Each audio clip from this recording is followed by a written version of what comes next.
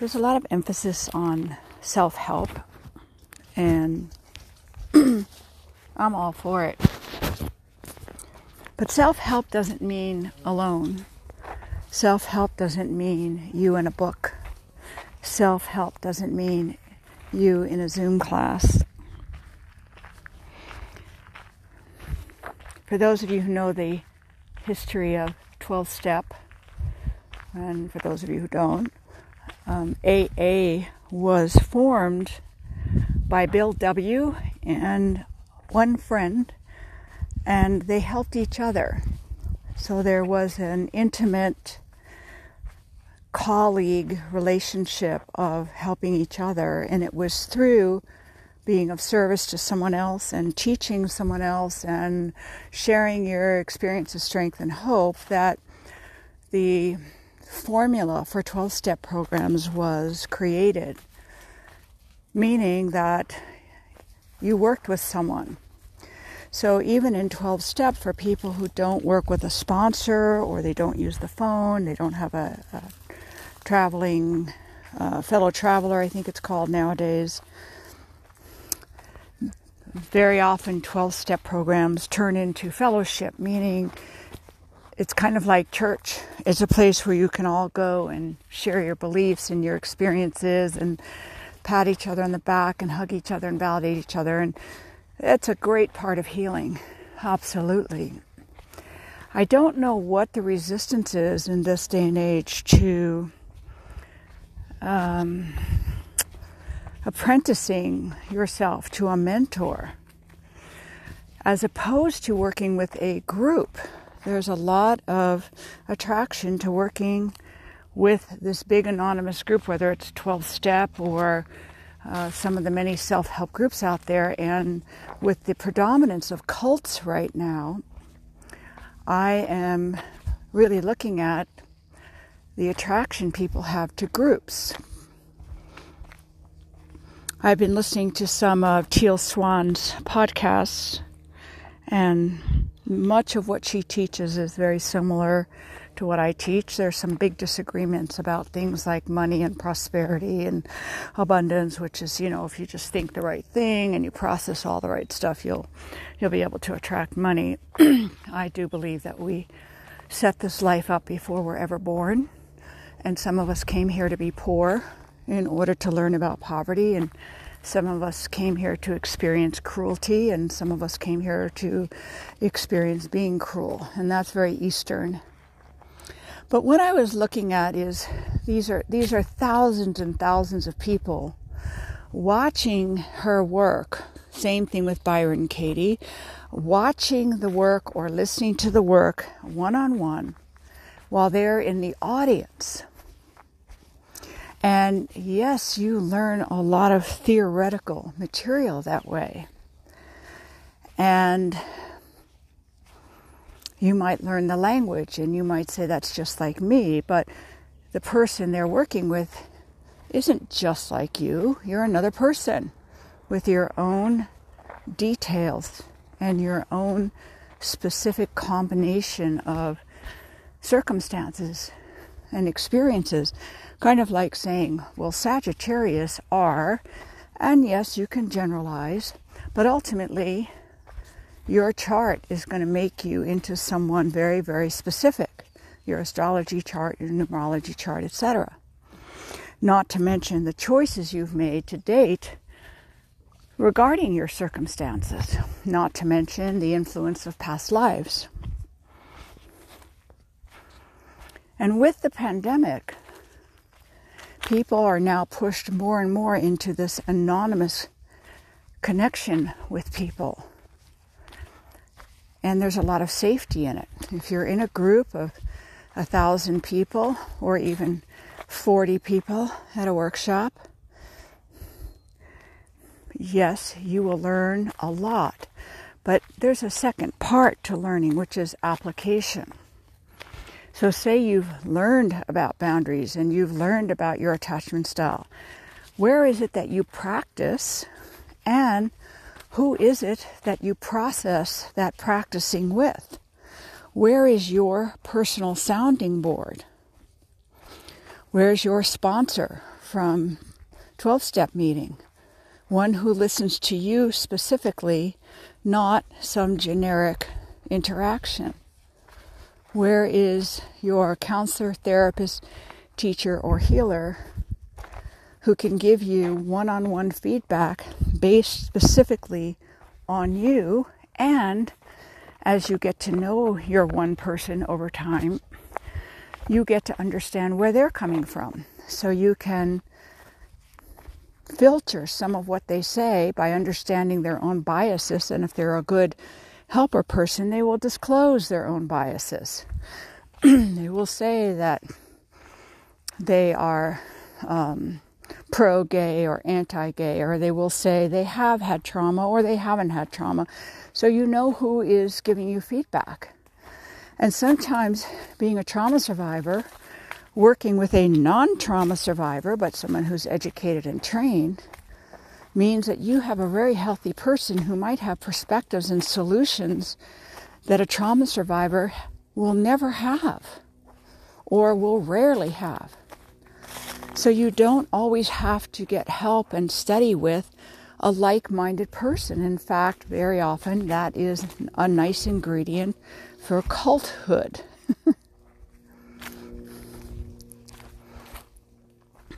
Another thing with groups is that typically there are rules. There are things that settle into a culture, and the word cult comes from the word culture. When you're working with an individual, there typically is a lot more diversity, unless, of course, yes, you have hooked up with a crazy narcissistic person, and that's possible anywhere. But when you're working one-on-one with somebody, they are in a flexible, growing, changing, adaptive relationship with you based on your progress and based on your interactions. Typically, groups have to at some point become efficient, and efficiency means rules. And rules are the beginning of cults. Not generic rules like don't come to class naked or no drugs and alcohol. I'm not talking about that. Typically with groups also, you have an inner circle. And after a while, typically there are politics around that inner circle. And now this isn't about recovery and growth. It's about fitting into the group. So self-help, you can learn a lot, but application, taking the generic information you've learned, like you generically learn astrology, but now you've got to start doing charts to really learn about the specifics. And that's why you have so many bad astrologers. They learn astrology, but how much practice have they had? How much have they interacted with other human beings? How much are they relying on software? In a group of 1,000 people, in a group of 40 people, in a group of 20 people, how are you getting input of different perspectives, particularly when the group typically organizes around specific perspectives? 12-step programs don't make you talk about God or Jesus. They talk about a higher power, and the higher power can be a group, the group that you go to. There are very few groups that I know that give that amount of freedom. Typically, groups say you have to believe in our leader or believe in our belief systems, etc. Typically, also, when you're working with groups, you are not working with energy. The exceptions are some of the Eastern groups that might have a very powerful, energetic leader, and when you meditate with them, lots of incredible, transformative energy comes in. And one has to be careful, though, of what do you make of that energy? Do you use it to worship, to adore the leader? The energy goes out to everybody in the group, everybody's going to be affected differently. So many times I talk to people and they'll describe energy to me, and they're so sure it's evil, the devil, something wrong with them, backsliding. And with a little work and revisiting the energy, they find out, oh no, that energy was just grounding me so I stay in my body. Oh, that energy was coming up not because there was a demon, but it was coming up to show me that I have a right to get angry when people behave badly around me. Without the help of a different perspective that's individually applied, you can make some serious misinterpretations that can allow you to, come on, Hoshi, stay in a group. Hello. Well, we really saw other footprints. Come on. It can allow you to stay in a group for another 10 or 15 years because you're so sure what feels like a heavy energy that turns out to be a grounding energy and protective energy was something bad, and there's something wrong with you, and only your trusted leader or the group or the rules will get you through it. The reality is anybody can be turned into a cult leader, along with the fact there are a lot of cult leaders these days. My own teacher, there were many people who became adoring students, and he shut that down. The spirit teacher shut that down immediately, and the human teacher dodged that bullet a lot, making a lot of mistakes along the way also. So after close to like 40 years, there is no inner circle, there's no structure, there's no not advanced. The word advanced is used to describe students who have been around a long time. That's all it means. You've been here a long time. And therefore, you'll be able usually to handle the higher or more intense energies without it tipping you over or triggering you. That's all it means. Very few organizations that I know after decades have been able to avoid becoming cultish. And in that group, I would say the majority of people have made small changes in their life, mostly internal ways to feel better about what they're doing. That's the majority. And then a small number really working hard to take chances in applying what they've been learning. And they make huge changes in their life. The application never came through working with my teacher. In other words, we never had enough access to him to see him one-on-one, once a week, and process what we were learning. He taught, and the expectation then was, you pick up the ball and run with it. Find other people to work with. This also prevents the formation of a cult. You do somatic body work. You see a therapist. You get hypnotherapy. You read books. You go to 12-step meetings. You go to school and get educated, etc. But that's always the minority population.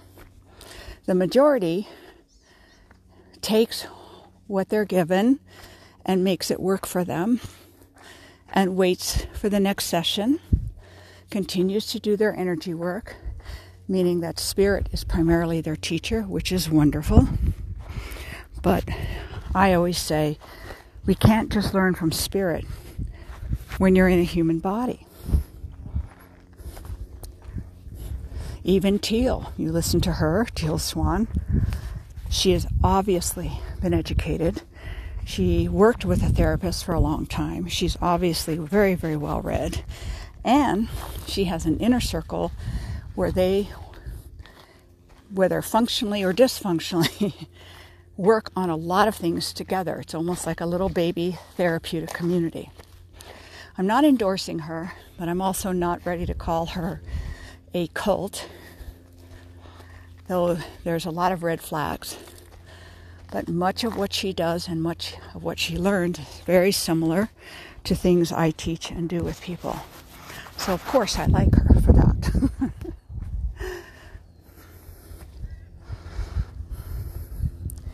Self-help is like,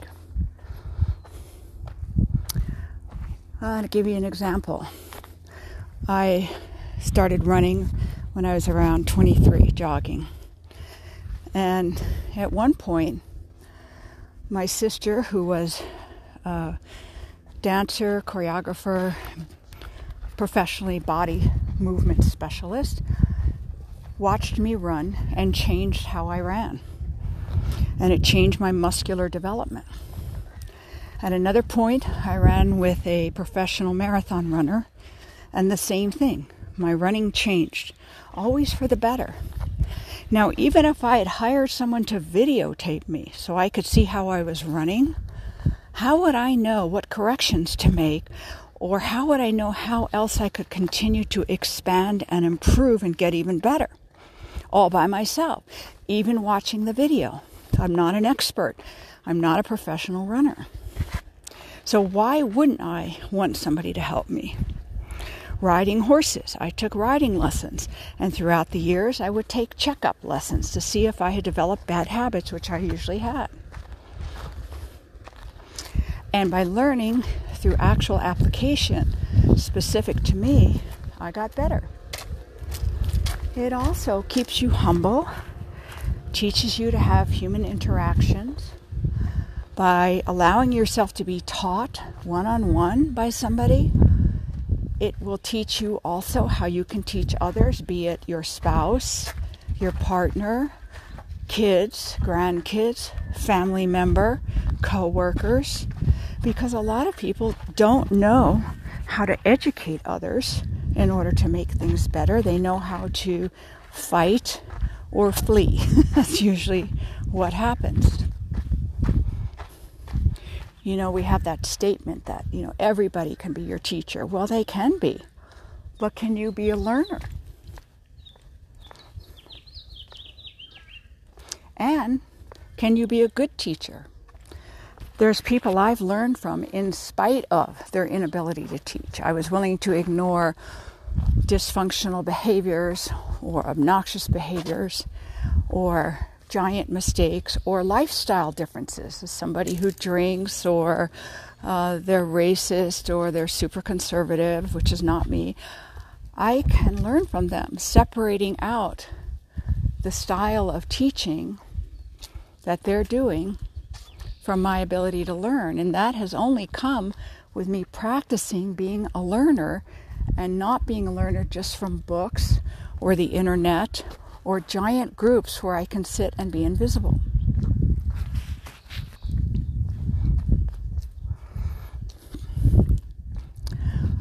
It's so scary to me that post-COVID, during COVID, I refused to do Zoom. Post-COVID, everybody is still staying on Zoom, so I am doing Zoom. And it's scaring me that society has been reshaped into, I'd rather meet you online. What is this doing to the human psyche? What is this doing to our ability to actually relate to other people? And one of the ways we know to prevent wars is getting to know the other side. When you get to actually know the other side, you can't stereotype them, and you can't objectify them and kill them, at least not as easily. You hear story after story how somebody meets a Muslim family and suddenly realizes that Muslims are just people with different beliefs, and there's a lot of great Muslims and a lot of crazy Muslims, and there's a lot of great Christians and a lot of crazy Christians. But we only find that out through one-on-one interactions.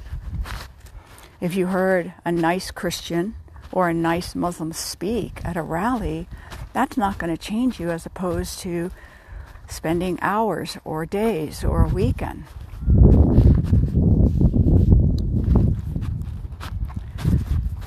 Self-help education is essential. If you're in therapy, no, Hoshi, no, come here, no street, Hoshi, come in, good girl. If you are seeing a therapist, if you're in a group, definitely you want to read. If you're in a group, you want to read other things besides the group literature to make sure you're not being indoctrinated. And if your group doesn't let you read other things and other viewpoints, take that as a red flag. As much as I love New Age, when I started studying the critiques of the New Age and looking at all the New Age cults that are out there and all the yoga cults that are out there, where it used to be that you became a yoga teacher through tradition, you couldn't pay for a class and become a yoga teacher out of nowhere. Or I just became a Reiki master online for $20. You couldn't do that in the past. So there's a lot of falsehood out there. So I always will suggest that you study the other side, study both sides. If you're seeing a therapist, study the psychology, and then look at the anti-psychology viewpoints. If you're doing earth plane skills, look at the spiritual skills. If you're doing all the spiritual skills, like everybody has thoughts and prayers, but nobody will lift a finger to help you, study the earth plane skills. Balance it out with self-study, in addition to human contact with at least one person. At first, the research used to point to that people got indoctrinated or radicalized either to the left or right through groups in person. But now we are finding people getting radicalized and indoctrinated into cult just by being in online groups. Self-help. No one else to balance out the viewpoint. If you're in the left, read the right. If you're in the right, read the left. Learn to talk to both sides. Learn to see both sides. Learn to figure out for yourself what's right on each side and what is not right for you. Look at the level of violence that is suggested or implied or encouraged. Look at the level of indoctrination. Start understanding what it's like to be asked to become a cult member, even if the cult is your family of origin, where you have a strong parent, an authoritarian, punitive, scary parent who wants you to believe a certain way, or you're out. And you're a kid, you can't get out. You can become a cult leader a cult participant in a yoga studio. You can become a cult participant in a meditation group. There are people who come to Life Path Healings who try to turn themselves into cult members. I'm doing all the right things. I'm doing everything you said. I'm following everything. I'm getting initiated. I'm doing what initiates need to do. And behind that was, I'm following the rules. I'm going to get something right. I'm going to be accepted. I will belong. My life will change. You know, there's these promises, right? Not that Life Path Healing gives any promises, but people make them up. It's very easy to get indoctrinated in these days. Why? We do not have an educational system that teaches critical thinking. We have a lack of parenting, because in the old days, you could pump gas for a living, buy a house, buy a car, and have a stay-at-home parent. Now, you need both parents with multiple jobs, raising children, ends barely making it, kids raised by untrained, uneducated workers who run childcare to make some money, who say they love children, but you don't know why they love children. Might be for the wrong reasons. And then going to a school with groupthink. And with No Child Left Behind in California, we're looking at organizations that teach to the lowest level and any sign of conflict, the answer is pass the kid through. I know this because kids have told me this.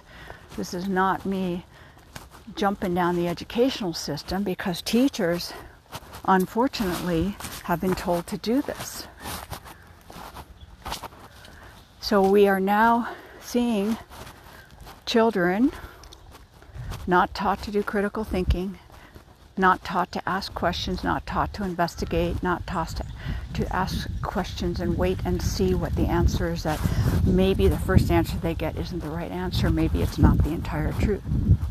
We have overworked parents who mostly want to withdraw and collapse after work, not engage with their children. Can't blame them, that's the economy. I'm not trying to blame anybody. It does mean for those who are conscious and awake to really weigh out your choices better. How many animals can you have that you can actually take care of them and interact with them? Should you actually have a child? I know you want one, but do you have the time and energy for it and the money?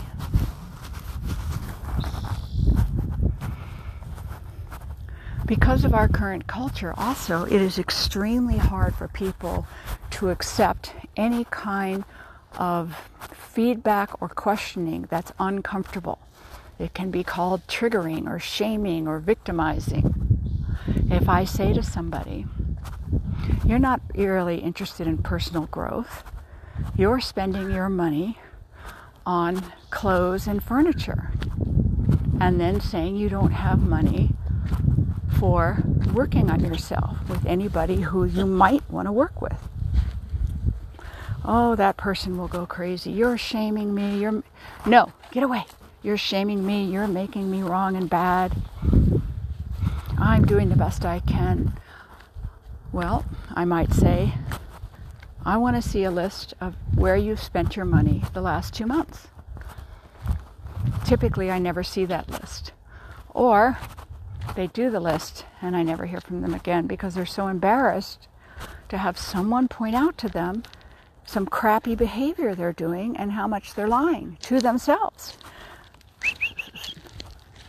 And the point, come. The point of that is not to victimize anybody. The point is, who else besides someone who either loves you dearly and in a detached way has no agenda with you, or someone who loves you because they love humanity and they want to see people grow and evolve, who else is going to take the risk of bringing up really uncomfortable material? And it doesn't mean you have to change. It means you might need to accept who you are is, I prefer to look good rather than feel good. I am very brave and have very brave conversations when I really want something. I can ask for money or spend money on so many things, but I'm embarrassed about those choices, so I'm going to hide them from myself and maybe from everybody. That may be the wake-up call you get. Wake up to what? That's who you are right now. You don't really care about spirituality. You just want to be cool or seem cool. You're not ready right now to be of service. You're not ready right now to read some books and start working on your boundary issues, your sexuality issues, etc. At the end of a Teal video, she was working with someone, and at the very end, and this was like, an hour session, and just with one person, everybody watching. But we all need someone like a Teal to do this for us. Is at the end, she said, really, you're just not ready for a relationship. And somehow the guy had in his mind, he should be. It was the next right step. It was the thing that would make him happy. He's supposed to do it. If he doesn't do it, there's something wrong with him. Well, the fact is, he wasn't ready for a relationship. But it took an hour of process that she could say that to him without him bristling, without him lying to himself, without him counterattacking her because he felt that he was being attacked. So he got a tremendous amount out of that session. And here's the thing then. If you get certified by someone like Teal, you have a certification, just like I took a brilliant course on Reiki. It was fabulous. I was no better prepared to do Reiki than before I took the class, because there's no one to work with to monitor my energy, monitor my application, give me honest feedback, not what I want to hear feedback, not pat you on the back feedback, but really, I want you to be good. And here's what I'm getting so far, feedback. The other problem is somebody who gets certified in a weekend or reads a book, and Teal is certifying people in her completion process, which worries me a great deal. That means you are able to complete the course. Just like I was a professor and I would tell students, the main thing you learn in school, if you don't make any effort, is how to get through school. How to smoke weed and cheat your way through all your papers. So now what you've learned is how to work the system. What you didn't do is learn how to learn, and that was up to you. So you get certified in something, and now you present yourself as certified to someone. Where's the application been? Where is a year or two of monitoring?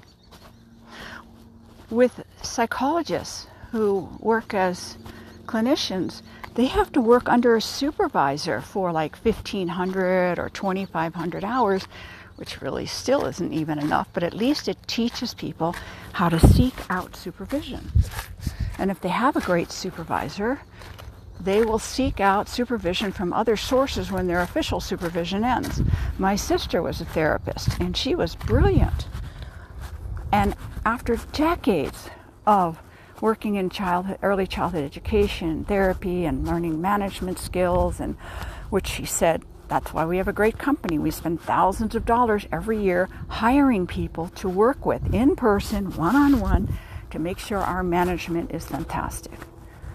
She had a supervisor forever. She wanted it. It was perfect. Pema Chodron had a teacher. When he died, she got another teacher. I have a teacher. I've always had teachers. When I was younger, I was a little bit snotty and said, well, I'm just learning from this person for now. Okay, I still had a teacher and stayed with them for years. And then life would move me on, or they would die, and I would get someone else. I don't know how you can do self-help with no application. And watching a video and mimicking what you've seen when a similar situation comes up, one of the things you don't get is all the emotions that are going to come up when you try new behaviors. How are you going to deal with that? Who's going to help you with that? Maybe there are emotions you never felt before.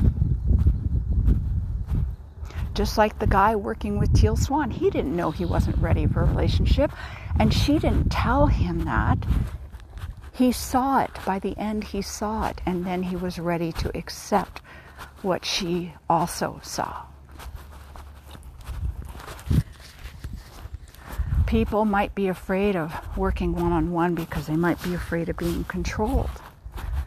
Well, there's a pretty good checklist you can look at to see if there's any red flags. Plus, you can always have that discussion with the person. I feel like you're controlling me. I feel like I'm getting indoctrinated. If they can't have that discussion with you, leave. But you're certainly not protected by joining a group.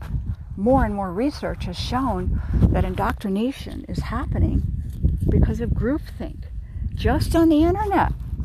And some of it happens, some of the former cult members who are describing how they got in, they watched like a video on something, and then the algorithm showed them more suggested videos, and those videos led to groups, authoritarian, high-control groups, cults. If you can't work with a teacher or counselor while you're doing your self-help, how on earth are you going to do conflict resolution and growth with a love interest, or a child, or a coworker, or a boss? Your skill set will not be in place, or you'll have to practice on them. Ouch. For them as well as you. Wouldn't you want to practice on someone who can withstand your mistakes? Who is there for you to screw up, pick yourself up, dust yourself off, and try again? That's what I want to do.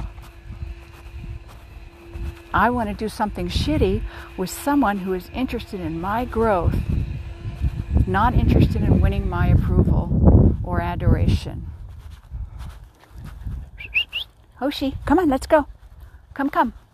Hoshi, come. Hoshi, come on. She's in the shade, it's so hot. Come on, let's go. Hop up. Hoshi, good girl. Stay, Pia, good. Stay. Good girl, stay here. I know. It's too hot. You left too late. I know. All right, come.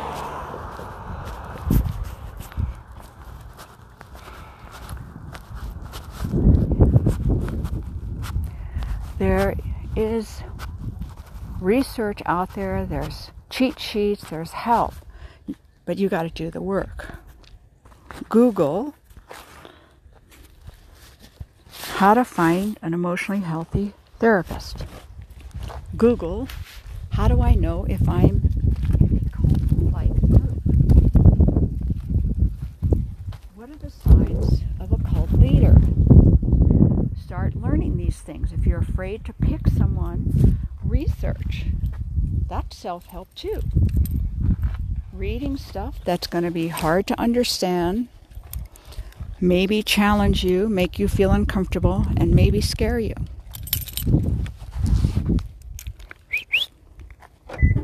Come on, guys.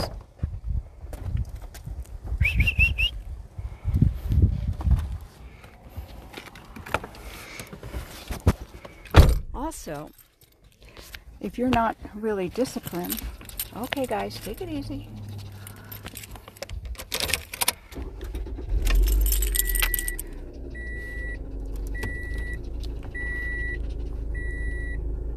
If you're not really disciplined, your self-help projects will be sporadic, meaning when you feel like it.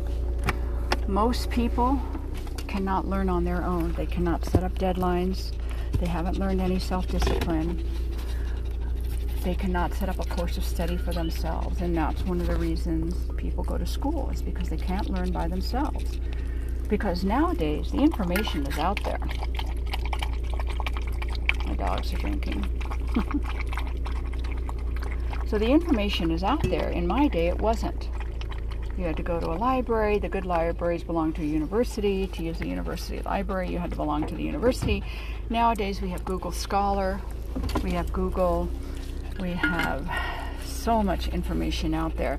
But even when I work with people monthly, they have a weekly session, and they have homework. And typically, they don't do the homework, or they'll do it once during the week. I'm holding up my sunscreen here.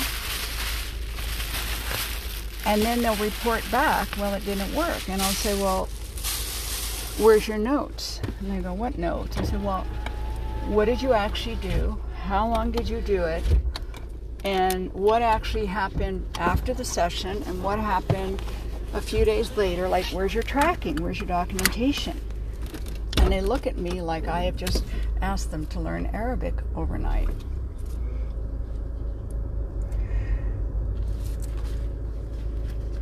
So for people who don't know how to learn on their own, their self-help will very often be sporadic, comfort-driven,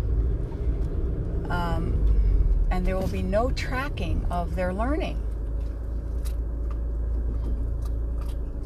When I learned numerology and astrology, I just started doing charts for everybody I possibly could.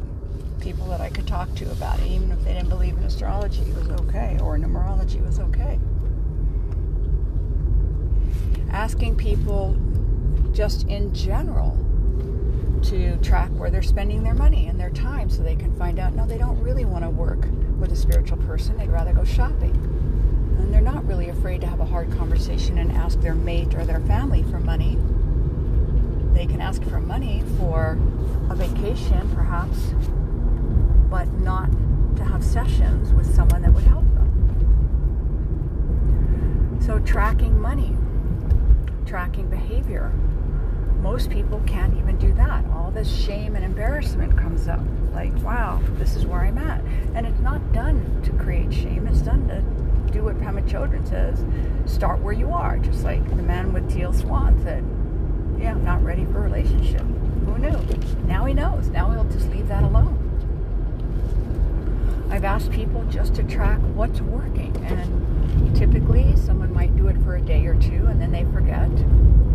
Or they don't do it for like a couple of years, and when they finally start doing it, they're like, oh my God, what a difference. So this has a lot to do with learning how to become a learner instead of a cult leader, instead of a people pleaser, instead of a rule follower. Sometimes people will come back to me and say, well, it didn't work. Well, why didn't you get a hold of me? I would have given you something else to do. Oh, I thought I was just supposed to do it, and since I couldn't do it, I just didn't do it. Wow. With that attitude, how can you do self-help? Nowadays, most people follow feelings as their guide. Well, the only reason we want to feel our feelings is so we can find out where we're at. It's not supposed to guide our education and growth necessarily. So what I'll hear is, that didn't feel good. Yeah, looking at where you spend your money and your time, looking at how much you lie to people, looking at how much you leave your body, it's not fun, and you're not going to feel good. You're going to feel like crap. Discovering the ugly parts of yourself is the huge part of recovery, because we can't shift something we're not yet aware of. So becoming aware is typically painful and embarrassing, and you lose status in your own eyes, and now you're embarrassed to be around all these people that you have been shitty to for decades, who probably don't even notice you being shitty because they're so used to you being shitty that they don't even know it's shitty. They just know that's you. That's what you do. But you feel awful because now you realize you've been using them, lying to them, treating them as a resource, hustling them for their attention and not offering to compensate people, taking from everyone, and then when they don't give to you, you trash them and cut connection with them. These are painful things to look at. So self-study, part of self-help, is impossible for lots of people, especially if they have not been raised in a family culture that encourages self-investigation and encourages difficult conversation and encourages the ability to stay present while problem solving.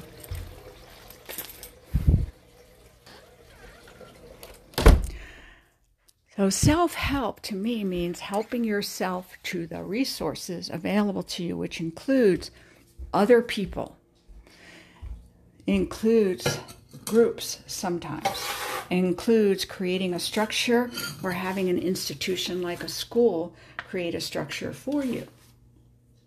Self-help is not watching videos by yourself, learning the vocabulary, spouting the vocabulary, recognize some superficial traits in you that match what you just learned.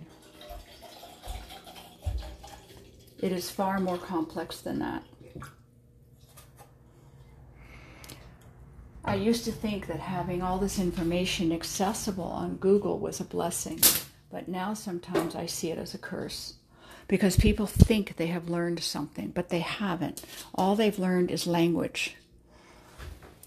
They've learned concepts, but they have not been able to apply them. And that, to me, over time, has proven to be an issue, because now people think they know, whereas before they knew they didn't know, and then they just say, well, I don't know, and I don't care, I don't give a shit. I'm killing flies. Hang on a second. But now they say, oh, I know. attachment disorder and boundaries, and I'll have a session with someone and they'll spend most of the session telling me what they already know. And I'm like, great, you already know that. Did you book a session with me to tell me everything you already know in theory and in language?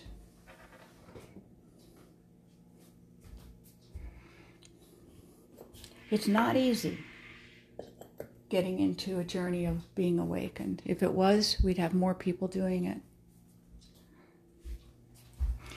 It's not easy to apply what you're learning. It's not easy to practice bravery and courage and vulnerability.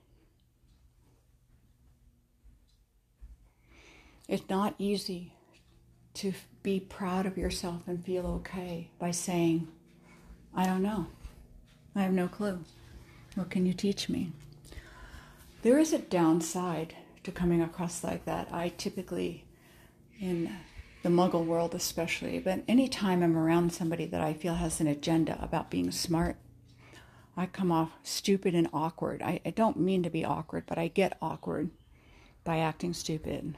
I don't know. What do you mean? Oh, okay. What does that mean? What about this? And a lot of times people will kind of treat me like I have a learning disability and I'm slow. But I learn. I don't care. I learn. And it also tells me something about them and their ego, that they think they know so much. Whoa, look at what I know. Now, some of it may also be that I am trying to avoid conflict.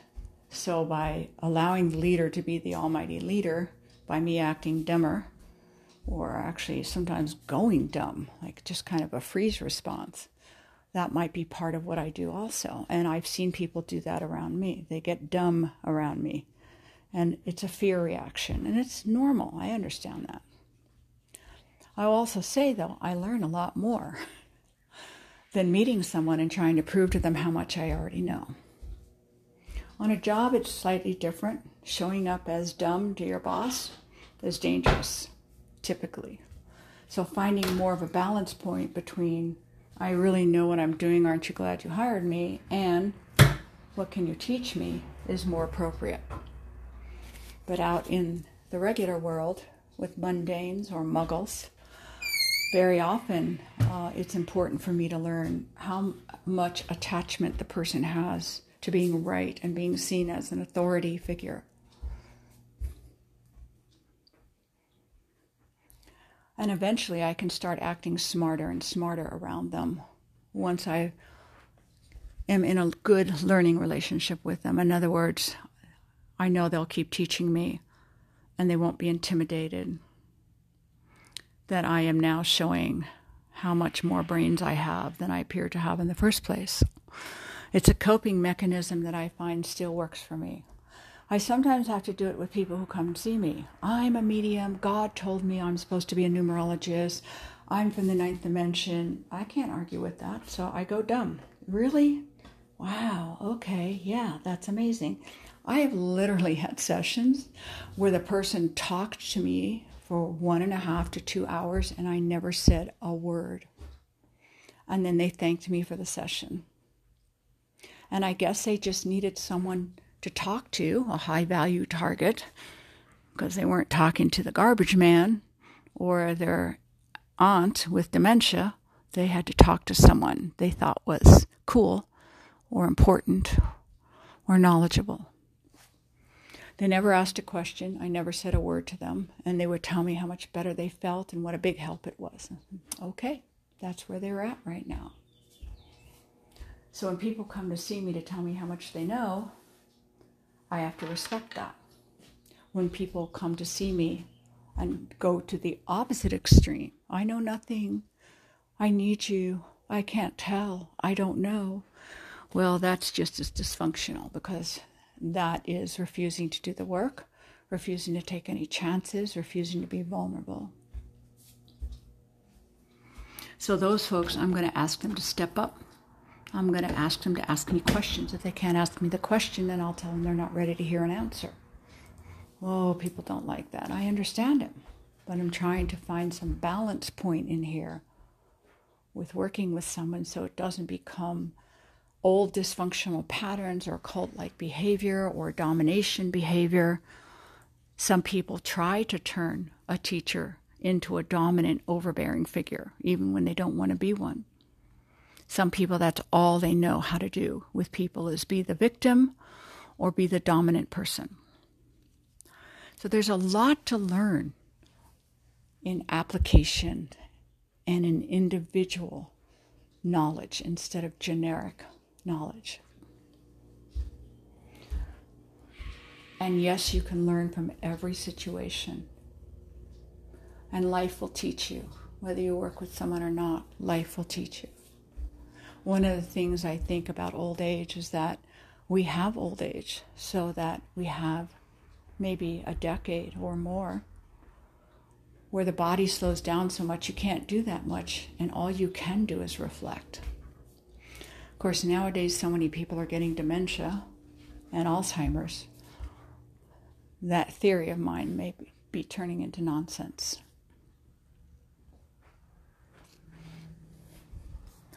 Learn how to become a learner. To me, that is the biggest skill we can have in life, because life is ever changing, especially nowadays. It's moving so fast.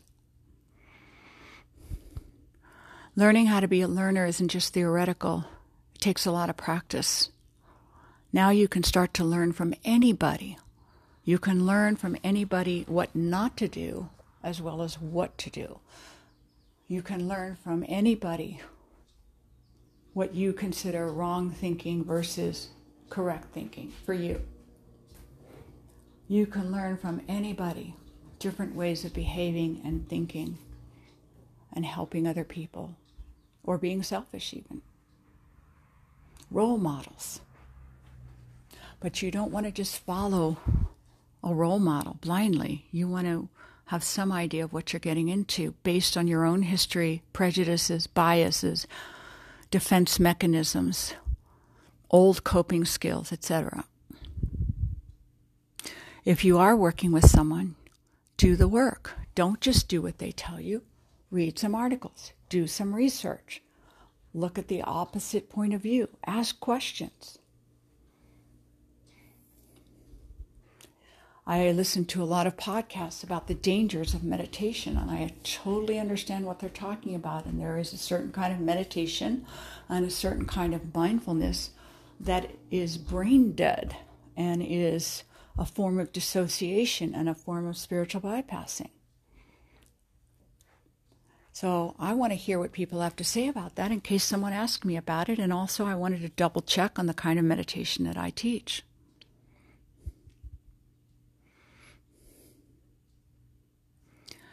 Don't just learn about recipes and the best vacuum cleaner out there and the best color combinations for your bedroom. Yes, those are all fun and wonderful things, but don't just do that.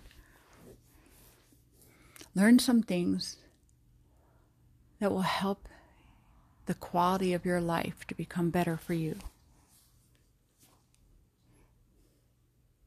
I hope this helps. Hope to see you at Life Path Healings.